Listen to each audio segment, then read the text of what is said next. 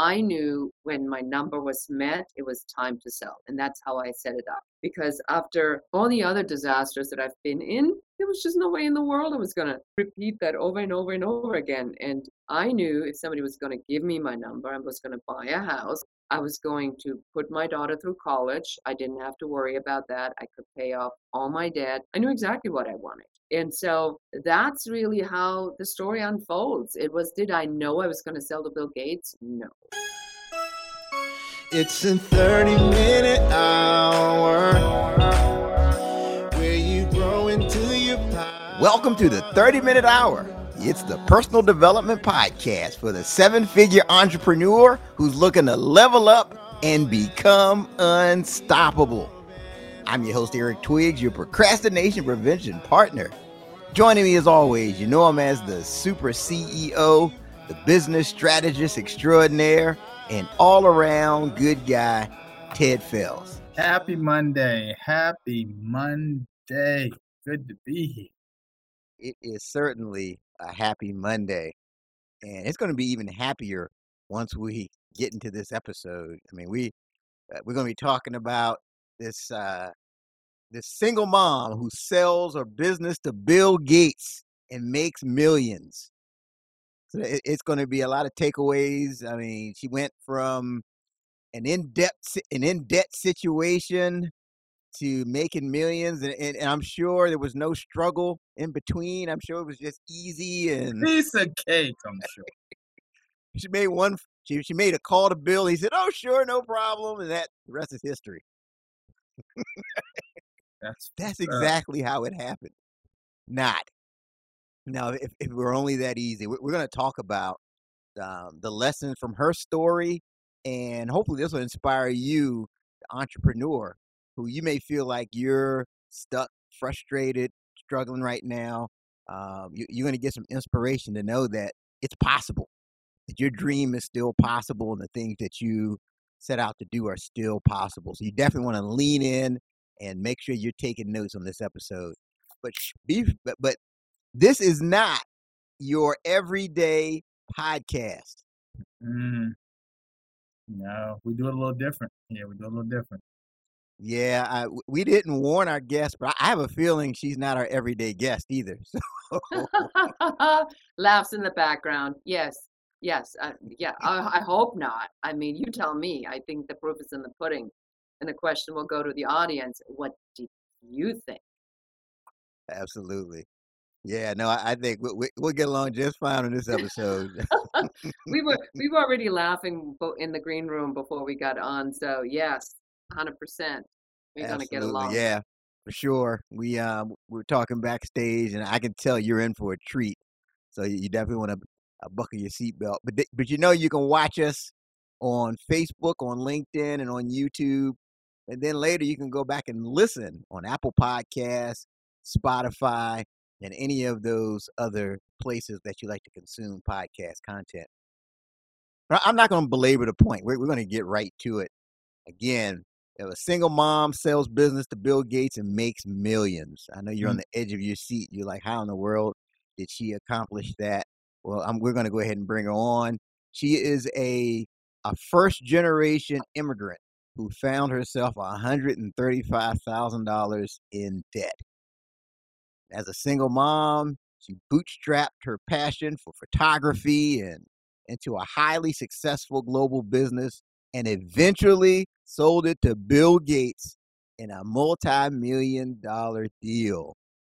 And then today she's amongst the top 100 global thought leaders, according to PeopleHum, and one of the 50 must-follow women entrepreneurs by Huffington Post.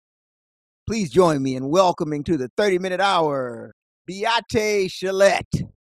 Ta-da! Jazz hands. Hi. I'm so glad to be here. This is gonna be a riot. Yes, it is.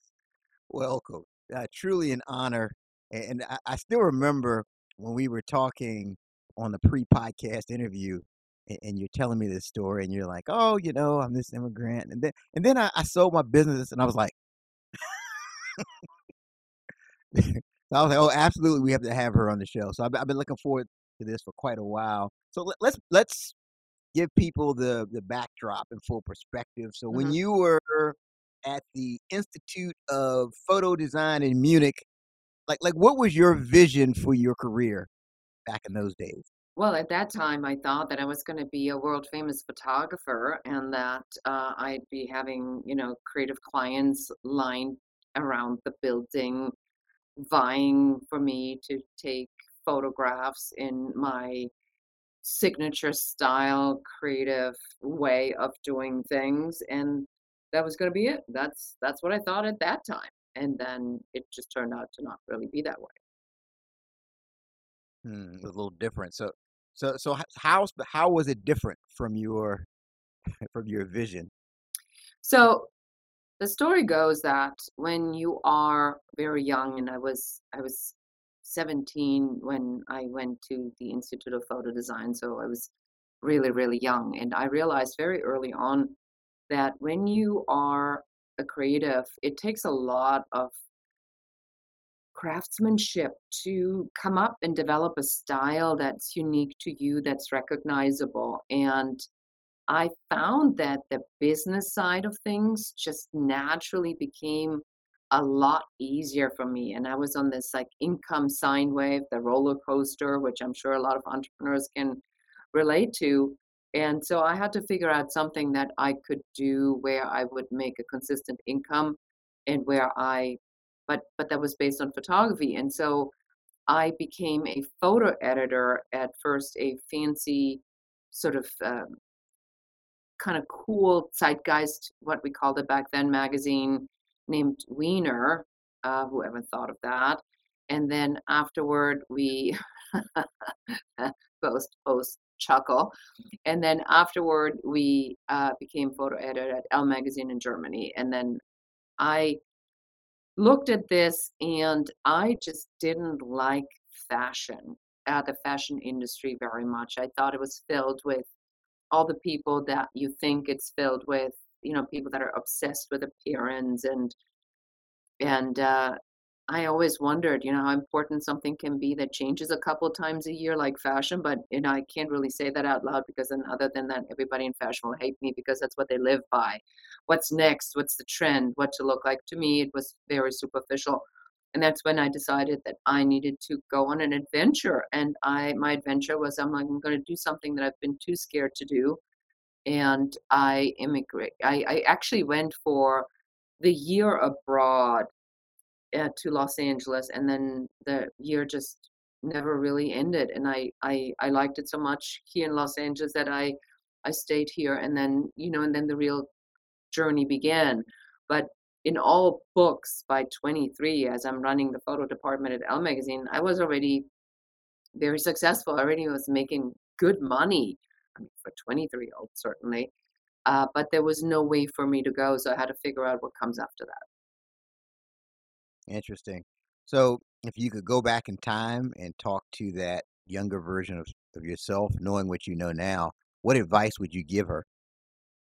I just do the same thing all over again. I mean, that's really the story. I think that one of the things about my life or my story is I don't live a life of regrets.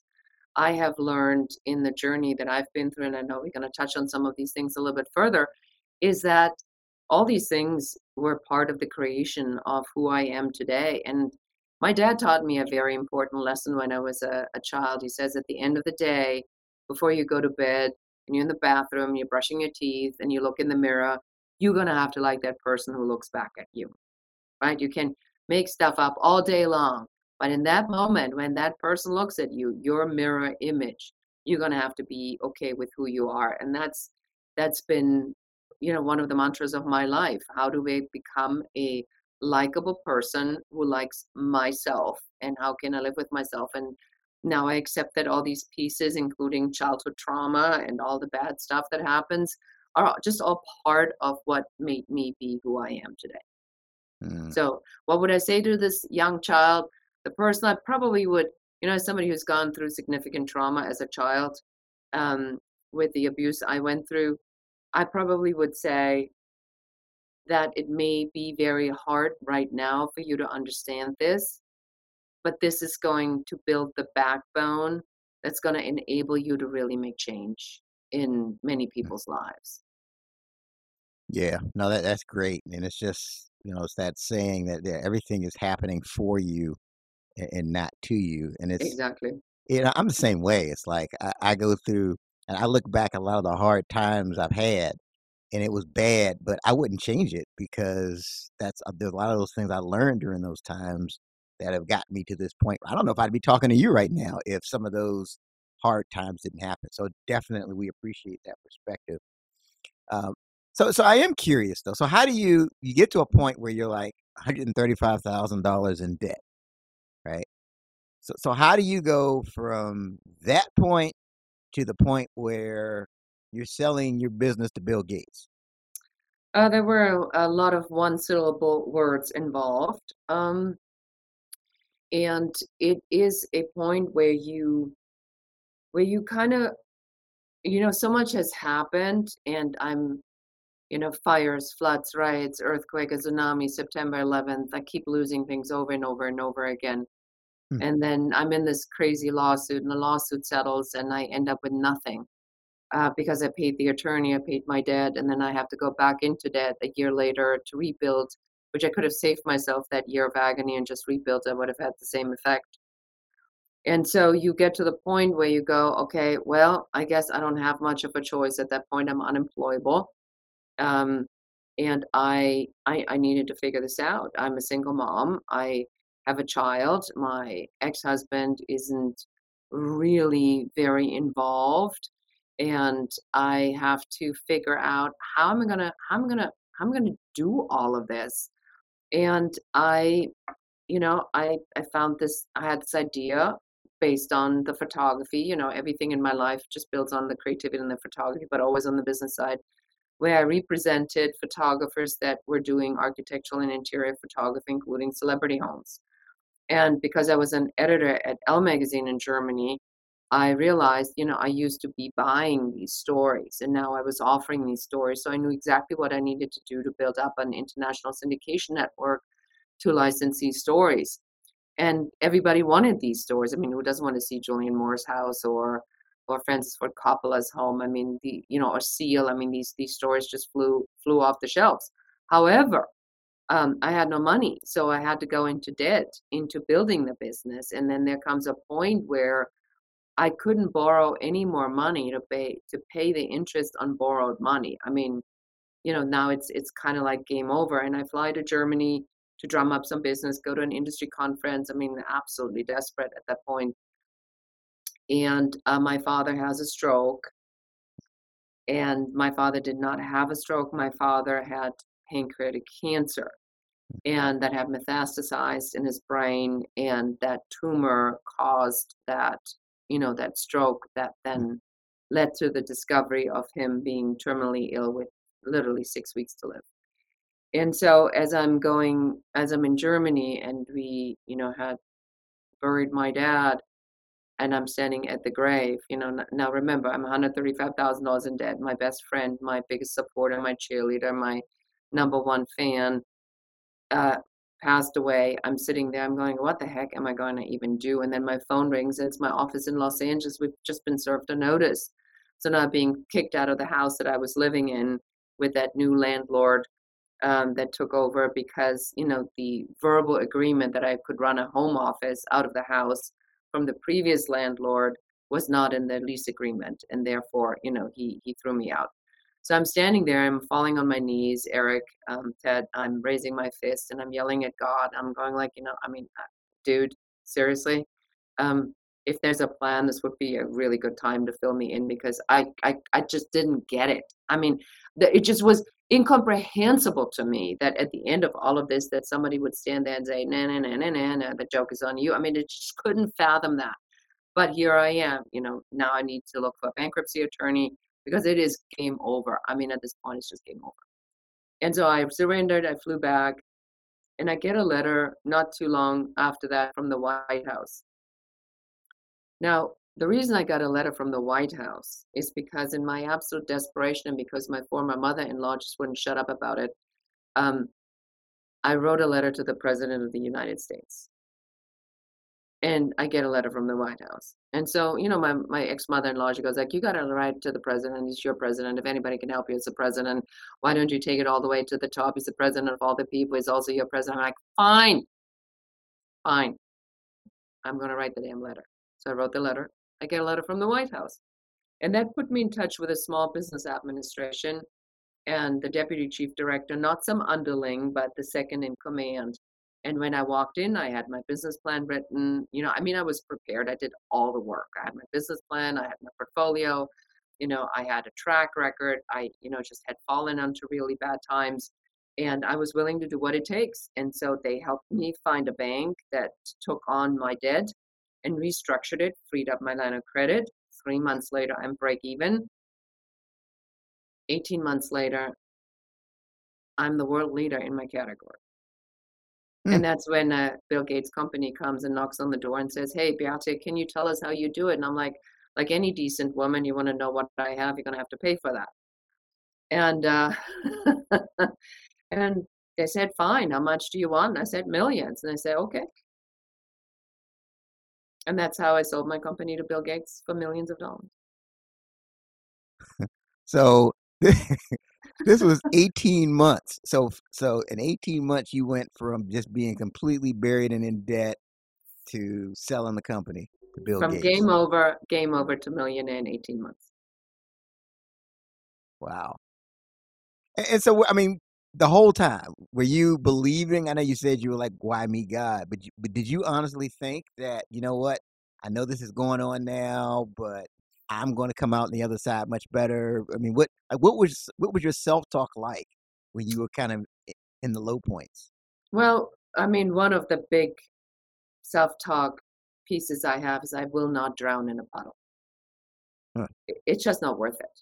Yeah. So if I drown, it's gotta be the ocean, and it's gotta be at the deepest end of the ocean. Otherwise, why bother? And so, Brilliant. come on, let's just get real. I see people that get like bent out of shape over $10,000. I'm like, you gotta grow a little bit of a thicker skin here, because I think what I realized at that point is that I looked at other people and I knew it was possible. I knew it was possible because I saw other people do it. And then a friend of mine who was a mentor, he sold his business for $70 million. And then, I didn't get anything near that. But he had a much larger operation. But he said to me, you're next, watch. And I'm like, yeah, right. And then he said something to me that is a really big, important piece of advice that I still give other people. You got to know your number. So if you're in business, you got to know what that number is that somebody needs to give you for you to walk away. Because when that day comes, the marker has been achieved and you do what you said you were going to do. I see so many people in the acquisition space that, go like, well, and then I'm going to sell it. And then they get the offer. And then they are, well, if I grow it a little bit more, I can get it a little bit more. And then the market implodes or the market conditions change and then they'll never sell. And so I knew when my number was met, it was time to sell. And that's how I set it up. Because after all the other disasters that I've been in, there was just no way in the world I was going to repeat that over and over and over again. And I knew if somebody was going to give me my number, I was going to buy a house so nobody would ever throw me out. I was going to put my daughter through college. I didn't have to worry about that. I could pay off all my debt. I knew exactly what I wanted. And so that's really how the story unfolds. It was, did I know I was going to sell to Bill Gates? No. Did I think that I could sell? Yes. Now, you said a couple of things I want to highlight based on what you just said. Number one, you said, I love this. I knew it was possible because I saw someone do it. And it's funny you say that because I always tell people it has to be doable if somebody else is doing it. Right? 100%. 100%. So people go like, well, I don't know. I'm like, the model's already there. The model already exists. You have to emulate the model. What do you mean I'm so confused? You're not confused. You're making excuses. Mm-hmm. The model exists. follow the model. Yeah, but I don't want to put the time and the money in it. Then you're not following the model. Then it's not possible for you.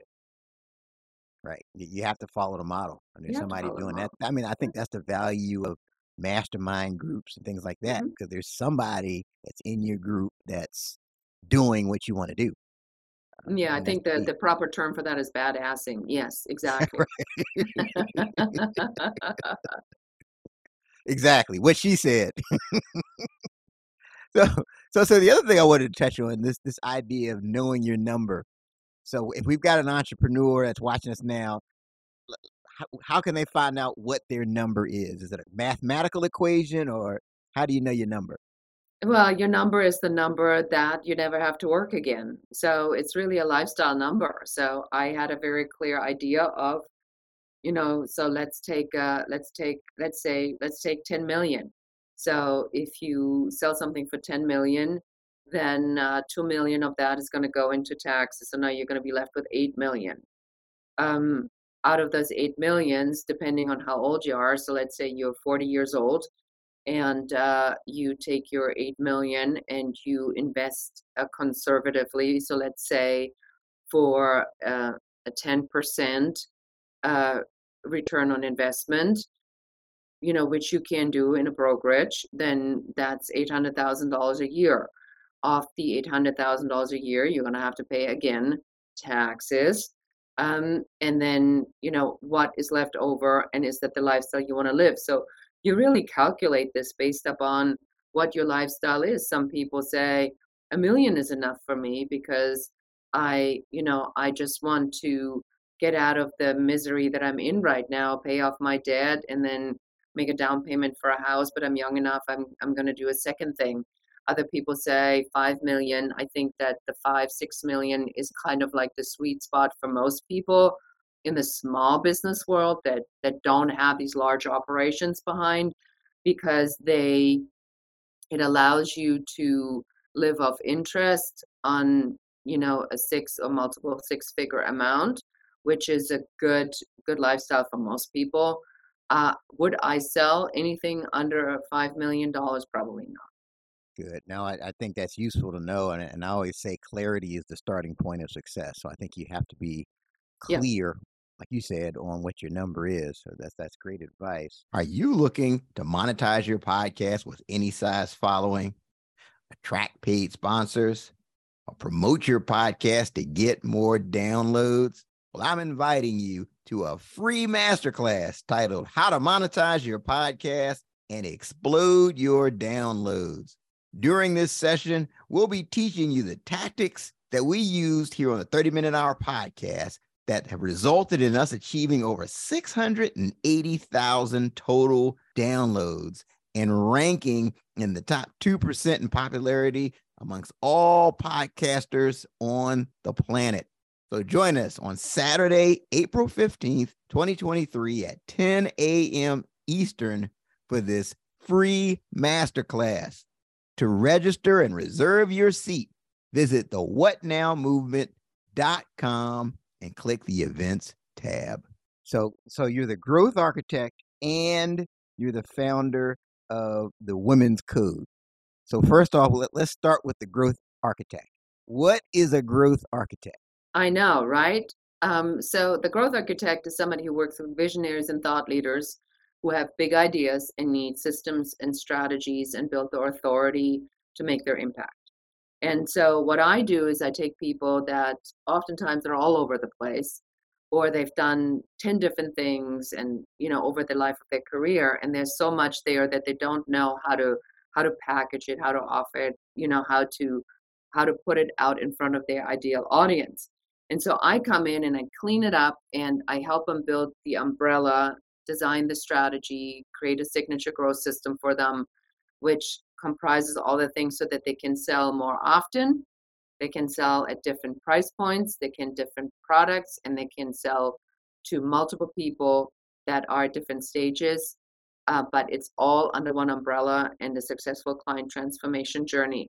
So I'm the one who comes in when people are realizing they actually have to do the work.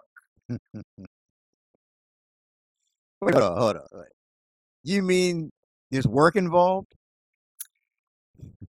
Uh, yes. There's two schools of thoughts on that. So in mindset, or in the quantum leap philosophy, hard work, working harder isn't necessarily going to get you better results. But to do the work that is necessary to achieve a quantum leap, that is required. So I want to be very specific about that differentiation, because you cannot scale yourself. So if you're already working 14 hours a day, working 16 hours a day will bring you an incremental increase in result. But if you are using the time that you work to work the right way, or to set the business up so it can scale, now you can achieve quantum leaps. That's not working harder. People call this working smart. It just sounds a little salesy and, very internet marketing-ish. But there really is something along the lines to this. Yeah, it's funny. So, Ted, you and I, we talk about this all the time, about this whole hamster wheel thing. And a lot of times entrepreneurs think, is the solution is just to work harder. But that's not always the case, right, Ted? I mean, you and I talk about this all the time. What are your thoughts? Yeah, I mean, it's got to be movement, right? You got to be making some progress. You got to be pushing the ball down the field, right? If you're just kind of on this hamster wheel, just kind of spinning around, and every day you're exhausted and you've done a bunch of activity, but you haven't, the ball, you haven't moved the ball down the field. Then what have you really done? You have to know if you're not making movement, right? Because you can get up and you can do your routine, and next thing you know, you're still not making the progress. Then you have to know when to just say, okay, let me hop up off this hamster wheel for a second. Let me look at it before I jump back up on the hamster wheel anyway. Right? It may be something different I need to be doing. Yeah, you're absolutely correct. Is that not all activity is good activity or productive activity. So you have to be clear about on whether or not you do what you do because that's your program that runs because you've seen your parents work hard, or whether or not you're actually executing on a strategy. And that's why we come in, because we built the strategy, so you know what to execute on. Yeah, that's excellent. Do you find, is it a lot of time just a matter of niching, and that, a lot of entrepreneurs want to be everything to everybody? Do you find yourself helping a lot of entrepreneurs to niche as opposed to trying to be all things to all people? That is such a loaded question. So I have, of course, a lot of thoughts about this, as I'm sure you already assumed. So I have a theory, and the theory is that we are in an era of over-nichicizing, and I'm a de-nichicizer. I actually believe that there is a lot of value right now in people that can see the big picture, because everybody has gone so deep into the niche that most people can see the big picture. My brand specifically is anti-nichicizing. I'm a de-nichicizer because I need to see the big picture, and I need to be able to take everything that exists and organize it so that I can make it make sense. So I'm going to give you an example on how that looks like in the real world. So when I work with a client, so let's say, I have a digital marketing client. So he does digital marketing. So now people go, it's like, well, what do you specialize on? Is it Facebook ads? Is it YouTube ads? Is it SEO? Is it link building? Is it PPC? Whatever it sort of might be. So I look at their whole thing, and then I listen to them, and I find that this particular partnership, that they've been around long enough. This is not the flashy digital marketing place. This isn't the we promise you X and X and X and X. And when they hear about the algorithm, they just roll their eyes. I'm like, oh my God, here's the algorithm excuse again from internet marketers, right? Because they know better. So the algorithm changed, but really not that much. It's the same philosophy. They're just fine tuning X and X and X. And so I'm listening to this, and I'm like, okay, so we're going to build an umbrella, right? And so we had come up with a term, originally digital intimacy, on how to build intimacy between your prospects and and the clients and their buyers on the internet, and how do we create this intimacy so people really feel connected to the brand through this particular kind of process. And now when they have a client, this digital intimacy piece is now the diagnostic. It says, well, where do you fall off, and has multiple pieces. And then we can diagnose on, well, you're not making an intimate enough connection to your buyer because you're in the internet marketing language. The language doesn't work. Your ads are too, are copying your competitor, and your ads don't work. So that we can do that. So I really look at this from a perspective of, as long as what you do is cohesive, and as long as I can justify that you are a leadership consultant, a online course provider, a VIP day strategist, a speaker, as long as I can justify all these pieces, all I really need to do is find the umbrella. We call this creating the signature growth system. And I put the umbrella over it, and then I can organize everything underneath of it. It's just that the signature system needs to have a name. So then you're not the leadership expert, but you're the creator of this system that takes your customer or your client through a transformation journey in 3 steps, 5 steps, 7 steps, 10 steps, whatever they might be. And that now becomes everything that you've done, but it's a natural progression to the next step. Yeah, that's interesting. I don't think I've heard that perspective. Most of the focus is on niching down further and further. So you're not only are you the growth architect, but you're also the founder of the Women's Code. So what exactly is the Women's Code? Well, the Women's Code I designed because as a single mom immigrant and a woman leader, I've been up against a lot of really stupid stuff. And I think that people that are perceived as minorities, and I mean, women are 51% of the American population. We're really hardly the minority, but we act like one and we're treated like one. And I'm sure you guys can relate to this to some extent, on what that's like when you're constantly judged by the way you look or by what people perceive of you.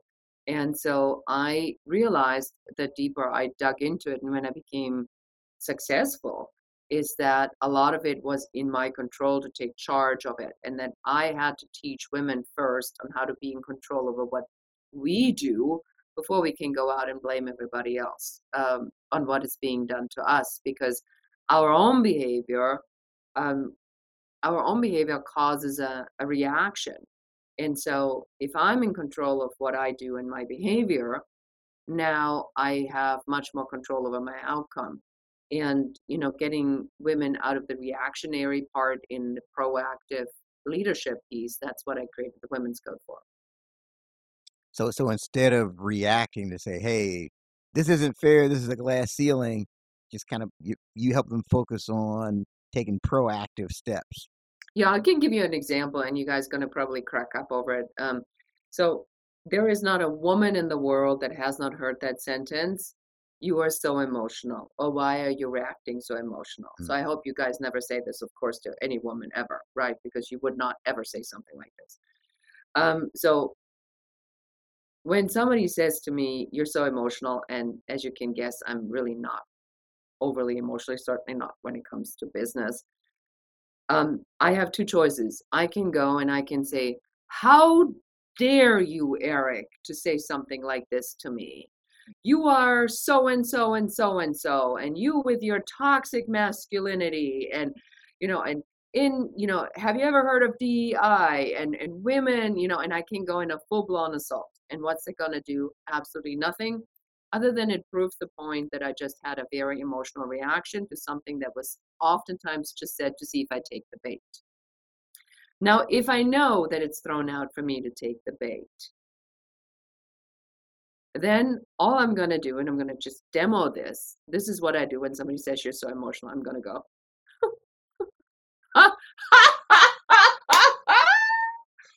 Oh, that's a good one. So what I was just saying, as we go back to the interview, Wow. I'll make it sound like it's the dumbest thing I've ever heard, and I go right back to what I was saying. It's a checkmate move. Hmm. Wow, man. Okay. So, please share a success story you have from somebody that applied your growth architect framework. They're in the women's code. Now, what's your favorite success story? Oh God, there's so many of them. I worked with a woman who was in an arranged marriage and wanted to commit suicide because it Mhm. was so bad. And then she Ooh. had read a quote about a motivational quote, and then she came to me and she says, "I want to build a business around providing people with motivational quotes." And then she built up an online business on how to, you know, have these printed motivational quotes and either framed or on t-shirts, on jewelry. And, she did that and she sold it successfully. I have a woman who went through a divorce, a single mom who was in the medical aesthetics field. And, we literally crawled around on the floor and created a signature system. She's built a multiple six-figure business. She has investors. She's now created a SaaS company out of it. I have another woman who is a data scientist, just smart as a whip, Black woman from New York, who's now in London, and wanted to design an ethical framework for luxury brands for their search engines, like super specific. And while I couldn't even understand half of the terminology she was using, but we succeeded in building a framework. She walks out 2 days later, she writes a $50,000 job. I mean, the story is just go and go and go and go and go. I mean, this is all about taking what people already have, helping them organize it, and making them, giving them the confidence to talk about it. So it's not about me, but the system that they create. And I mean, they go out and they sell. Hmm. Man, those are some amazing stories. So I am curious because I know you get interviewed all the time, just based off of your amazing story. Like, what's the one question that you never get asked, but you wish people would ask you? I'm really glad you're asking this question because nobody really ever asks this, and it's like, what does it really take? That, now that let's just, be in our bathrobes, with no makeup on and really talk about what does it take. It Mm, always looks great looking back and saying, yeah, rags to riches, middle class to success, fought, whatever. But what does it really take to do? What it really takes to do is an unbelievable amount of discipline and mm, focus and a no BS attitude, because you think that, and even me today, and I'm a multimillionaire. I mean, the money's in the bank, I'm good, but I have committed to building this because I want to help people make an impact. My impact as a company is measured, it's in our mission statement, by the impact we help others make. So if I don't help people, I'm not doing what I said what I was gonna do. So even even I, even at this point, and talk to anyone out there, that fear factor, that can I actually do this again? Or does what I do matter? Does it make an impact? Cash flow crunch. How do I get through this? This never changes. The fear is your constant companion. You will never get over that.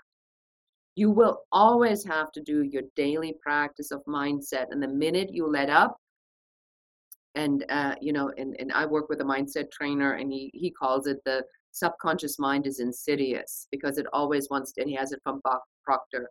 And it always pulls you back into your original behavior, the original fear, the original barriers that, your parents like, don't touch this, you're going to get hurt. Why don't you get a real job? What about health insurance? So you have these voices constantly in your head because you've been trained that way. That's your upbringing. It's your core operating system. To to really master success, you have to learn on how to override your old operating system with a new operating system. And it only works if you run that system every single day. That's what it takes. Mm. So is it just a matter of just constantly like working on your mindset, like with positive books, videos, maybe having a coach? What I mean, what does it take to override the system from your vantage point? Knowledge, skill. So there's three pieces: mindset, action set, and skill set, right? Mm. So number one, do I have the mindset? Do I actually believe it? So the figuring it out is all great, but I mean, are you actually going to believe it? So that's why I always say, well, if somebody does it, must be possible. If it's possible, it must be possible for me. So then my question isn't can I? Then my question is how can I? It's a very simple shift. So that's my mindset. Then my skill set. Do I have the skills to do this? So last year, I figured out in Q4 that I really needed to get my lead generation fixed because my lead generation just wasn't good enough. It wasn't producing the results I wanted. Now in Q1, I am focused on my sales and my conversion. I invest in programs and courses to learn how other people do successfully what I need to master on how to do. And I have a strategy every single quarter. So you have to, in the skill set, you have to be clear. And I think Tony Robbins says, if you don't achieve a goal, it's because you don't have the skill set and you don't know how to apply yourself. So people go like, well, I should be able to figure this out. No, absolutely not. Why would you be able to figure this out? Like, why don't you go to somebody who's already figured it out? You just have to make sure it's not some scammy internet marketer, but it's actually a person who's actually done it verifiably. So don't fall for the so-called persuasive language. Go for the expert. And then the third thing is the action. I mean, are you taking the action consistently? Because that's the only thing you're going to have control over. So here I am last week, and I'm in a cash flow crunch. And because, whatever, I worked my butt off in Q4. I took some time off in Q1. Now it bites me in the butt. And so now I'm sitting here. I'm like, how am I going to do that? And I'm going like, where? I can't believe life is so mean to me. And what's the only thing I have control over is like, okay, well, let's restart my mindset program. And, I'm all cool, making all this money in Q4. Things are great. What do I need that for? Oh, that's right. You can never let up. Back in the habit. Skill set, learn the sales, just do the work. Action set, get on the phone calls, have these conversations, be out there, do the work. That's what it takes. Mm. Mindset, skill set, and action set. Yeah, that's fantastic. And if you're that would be a good place to take notes. So those entrepreneurs who are watching this right now, because Well, they I better be think those, taking notes already. I mean, if not, what's wrong with you people? yeah, I mean these are some great points, and she's dropping some boulders of knowledge here. So you're also the author of the #1 bestseller, Happy Woman, Happy World: How to Go from Overwhelmed to Awesome. What will people gain by reading this? If you have ever been with a woman, want to be with a woman, know a woman, you definitely will figure out what the playbook of the other team is. And as a lot of men have told me. So the concept of the book is, number one, I wanted to share my leadership principles for women and the difference between how women and men lead so that people can actually have a tangible, applicable, component and saying like, this is how my life works, or this is what I need to understand how to work with women, or this is how women can understand to work with men. And then I developed the concept is full of concepts. So one is the superhuman paradox, where I explain on why people constantly chase perfection and what, and sort of the simple mindset shift that you can do to get out of this perpetual need to chase perfection. It's a very simple fix in the book, Happy Woman, Happy World. And then I talk about a concept that I've developed, another concept called ego rhythm. And that is to help people really understand what rhythm of life they're in, because you always want to be in a different one than the one you're in. and that leads to this perpetual dissatisfaction. And an example on that is that a lot of people in COVID entered a transition ego rhythm where there was really a major transformation in their life, where they had to, come out on the other side with something new. And now that this transition ego rhythm, and a rhythm is usually about 3 to 4 years. And if you look at COVID, I mean, a rhythm is 3 to 4 years. I mean, it's like right in that time span, right? So we're now in a different rhythm after this intensity of the first 3 years of COVID. And what rhythm of yours is going to be next? And so I have 9 rhythms that I've identified. It's in the book, and you can figure out which one you're in and which one you may want to be in next. Excellent. Excellent. Again, that's Happy Women, Happy World, how to go from overwhelmed to awesome. Make sure you pick up your copy today. Today, not Today. tomorrow. That's right. Today. Nope. That's right. Don't procrastinate. Action. Do it now, for sure. Okay. So we're going into our final segment. It's called Write This Down. And this is where each of us share at least one key takeaway from today's episode that we want the people to write down so they can level up. And we'll start with you, Miss Growth Architect, our guest of honor. What what should the people write down so they can level up? I think the most important thing is write down what it actually is that you want. Because when I ask an adult, what is it that you want? More likely than not, I get a bunch of blank stares, a couple of let me think about this, a couple of hmms, uhs, wells. But if I ask a 5-year-old, Eric, how long do you think it's going to take a 5-year-old to tell me what they want? Just like that, they can tell you. Ice cream, truck, have daddy hug me, do my homework, whatever that might be. So somewhere along the way, we forget on what it is that we actually want. So you got to get very clear what you want. Do you want a lifestyle business? Do you want a laptop business? Do you want to travel? Do you want to spend more time with your family? Do you want to only work 3 days a week or 4 days a week so you can have some time with your kids? What exactly is it that you want to do? Because based on that, we're going to design the strategy for your business. If you don't have that, any strategy will get you there because it's relevant, because you don't know what you want. Then you'll always be searching for something that somebody says that fits into a non-existent strategy and say, yeah, speaking from stage, that sounds good. Well, why don't I invest some money in that? So that's what you want to write down. You want to write down, what is it that I want for myself and my family? Write down what you want. And again, it goes back to being clear. And I'm just seeing this theme. It's all about clarity, right? Yeah, 100%. It's like, how can you get there if you don't know where it is? I mean, if you and I were going to go skiing, I'm going to tell you that I'm going to go all the way to the top of the mountain. And then I'm going to look how I'm going to get there.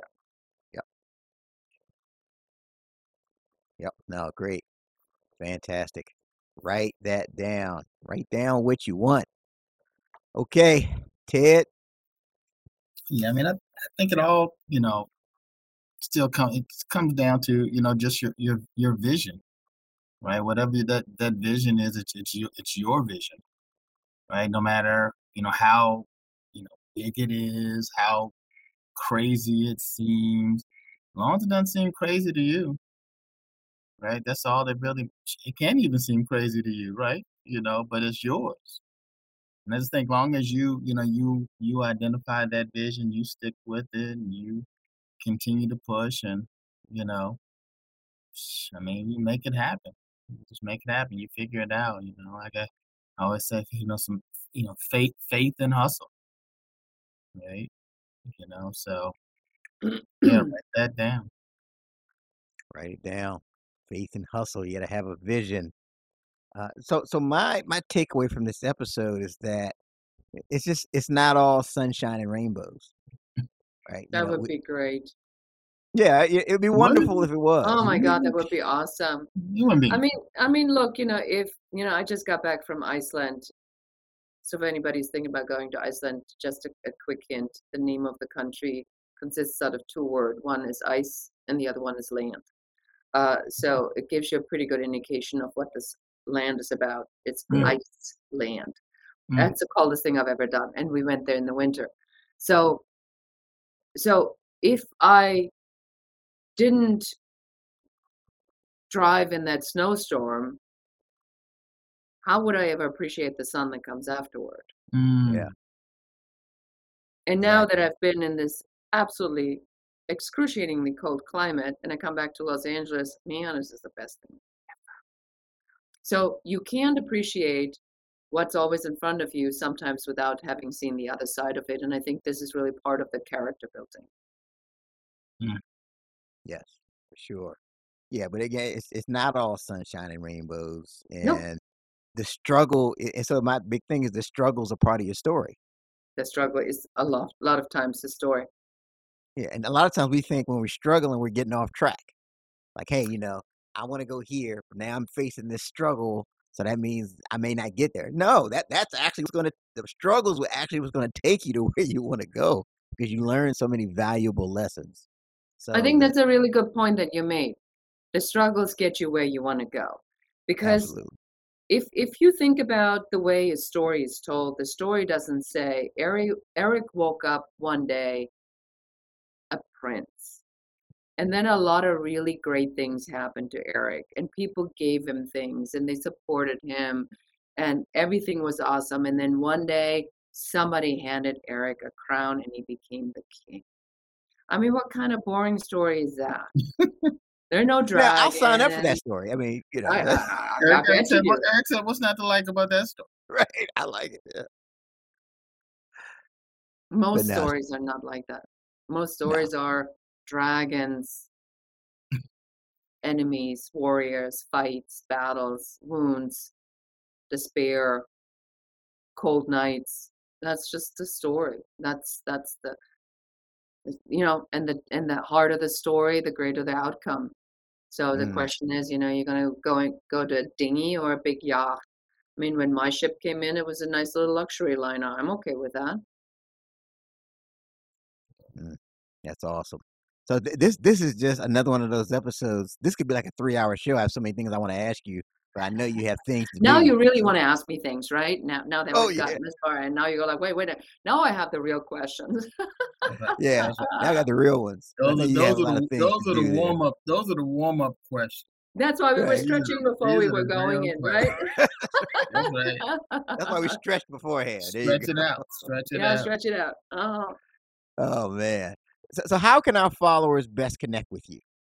Yeah, so reach out with me on social media, Instagram, Facebook, LinkedIn, wherever you find it. And you find me under Beate Gillette or the Growth Architect. While we're at it, I just want to make sure that everybody who's listening to this or watching it, that you please go and subscribe to this show and leave a 5-star review, because it is a labor of love. And these two gentlemen live Thank off the thank yous and the thank yous alone. So make sure you thank them and tell them one thing you're taking away from this episode, and please share it with one other person. And if you want to find out, what's your number one growth blocker in your business is, go to growthblockerquiz.com. It's a 3-minute quiz, and I can tell you exactly in a very short amount of time what the number one thing is that's in your way of growing your business. And if you have any questions or feedback or takeaway you want to share with me, please by all means do that. I'm here for you. I'm here to help. All right. Well, Ted, we need to have Beate back on the show. I tell you, everything she shared and just the inspiration she provided, it's just you. been fantastic. Thank you for sharing all the things that you shared and just sharing your insights. We've gotten several comments from Rudy Jackson and Kevin Koch, who've been following along the whole time, and they've been they want to thank you for all the things you shared on this episode.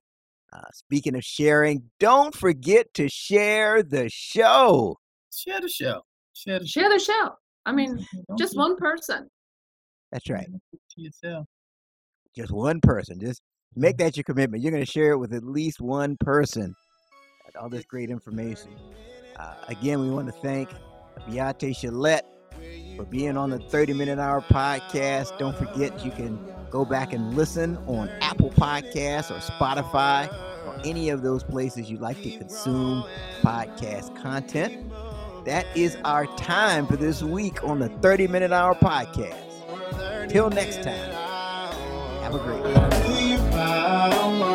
Thank you for listening to this week's episode of the 30-Minute Hour podcast. We need your help to grow the show. One of the best ways that you can help us is by leaving both a rating and a review. You can go to Apple Podcast, Stitcher, or any of those other podcasting platforms and leave us a rating and a review.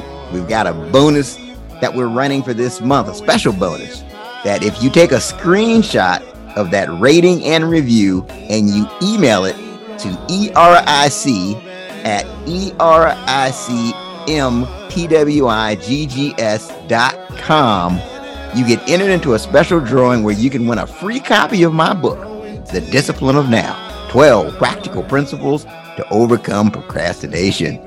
And then lastly, don't forget to share the show. That's right, share the show. Share this show with someone in your network who you know will benefit from the message. Again, I thank you for listening, and remember, don't allow perfect to become the enemy of progress. So keep growing, keep moving, keep moving. Oh.